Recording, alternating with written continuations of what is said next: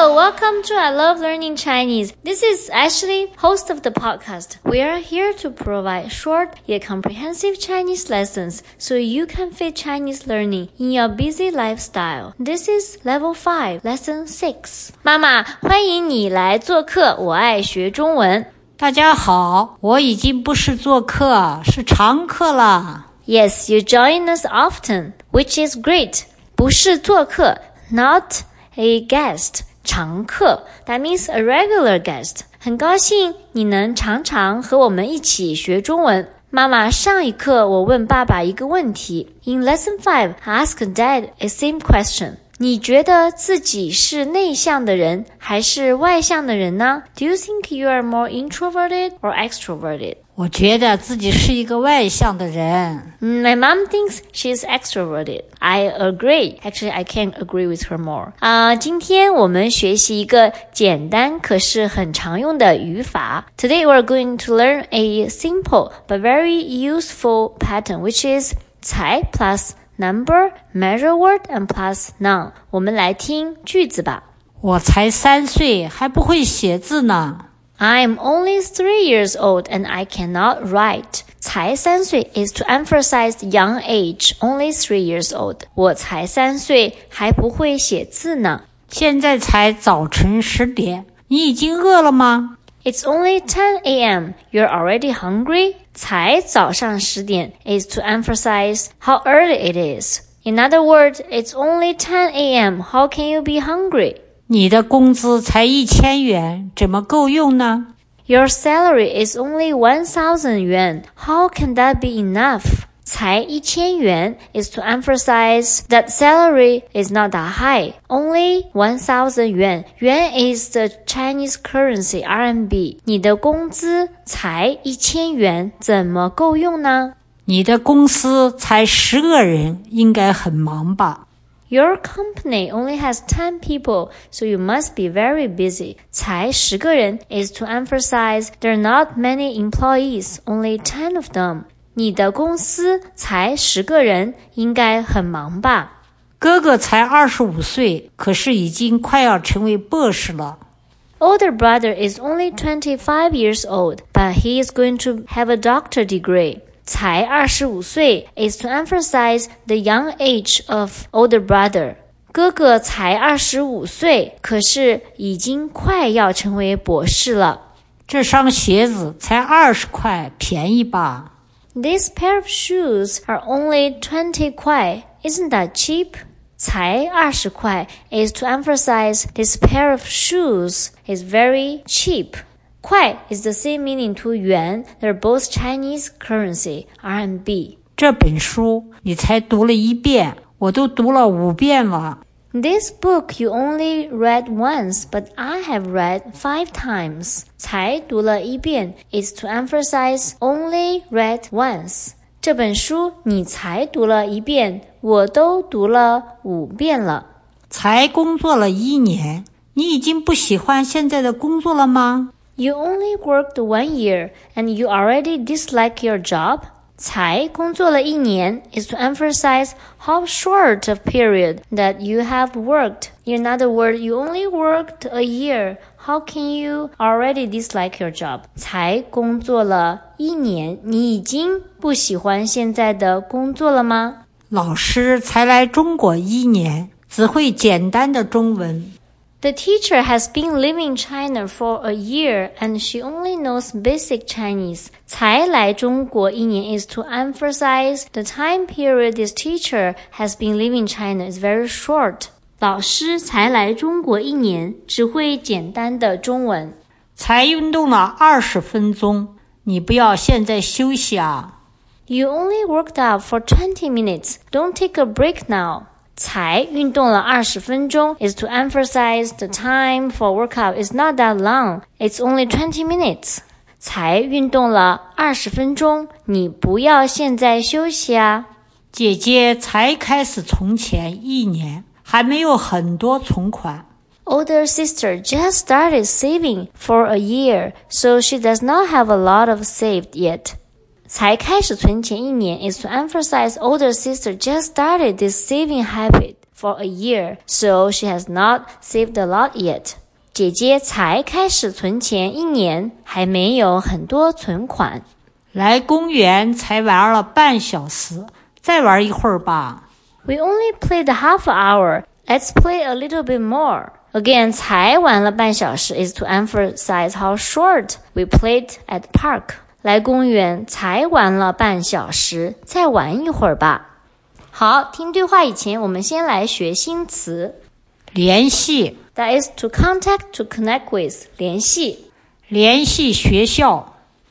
To connect with school, to find a school. 高中。High school, 高中。照顾。To take care of, 照顾。辛苦。Work hard, 辛苦。累死了。Extremely tired, tired to death. 累死了。室友。That means roommate, 室友。留学。Study abroad, 留学。小留学生。Youth students who study abroad, 小留学生。我们现在来听对话。王姐姐，最近在忙什么啊？我朋友的儿子要来美国上高中，我在忙着找学校呢。你朋友的儿子在中国吗？是啊，才15岁，准备在美国上高中。15岁还小，王姐姐，你要辛苦照顾他了。真的要辛苦了。去年夏天他来了才1个月，我累死了。是好朋友吗？王姐姐，你这么照顾他。是我大学时室友的儿子，几十年的老朋友了。这样啊，现在从中国来的小留学生很多，有的才上小学就出国留学了。小学生也太小了，还好我朋友的孩子没那么小。王姐姐，别着急，还有几个月时间，有什么我可以帮你吗？那你就帮我问问你以前上的高中吧。没问题。来，我们说说对话的主题是什么？ Let's talk about the main topic of the dialogue. 我觉得主题是王姐姐帮朋友的儿子联系在美国读高中。I think the main topic is talking about Wang Jieje is helping her friend's son to find a high school in United States. 下一个问题，王姐姐愿意帮朋友的儿子吗？你怎么知道？ Next question is Wang Jieje willing to help her friend's son to find a school? And how do you know? 我们从对话里可以看出，王姐姐是很愿意帮忙的，因为王姐姐说是她室友的儿子，几十年的老朋友了。From the dialogue, we can see that Wang Jieje is willing to help because this kid is the son of her old friend and they have been friends for several decades. 判断对错，王姐姐要 Ashley 帮忙联系自己上过的高中。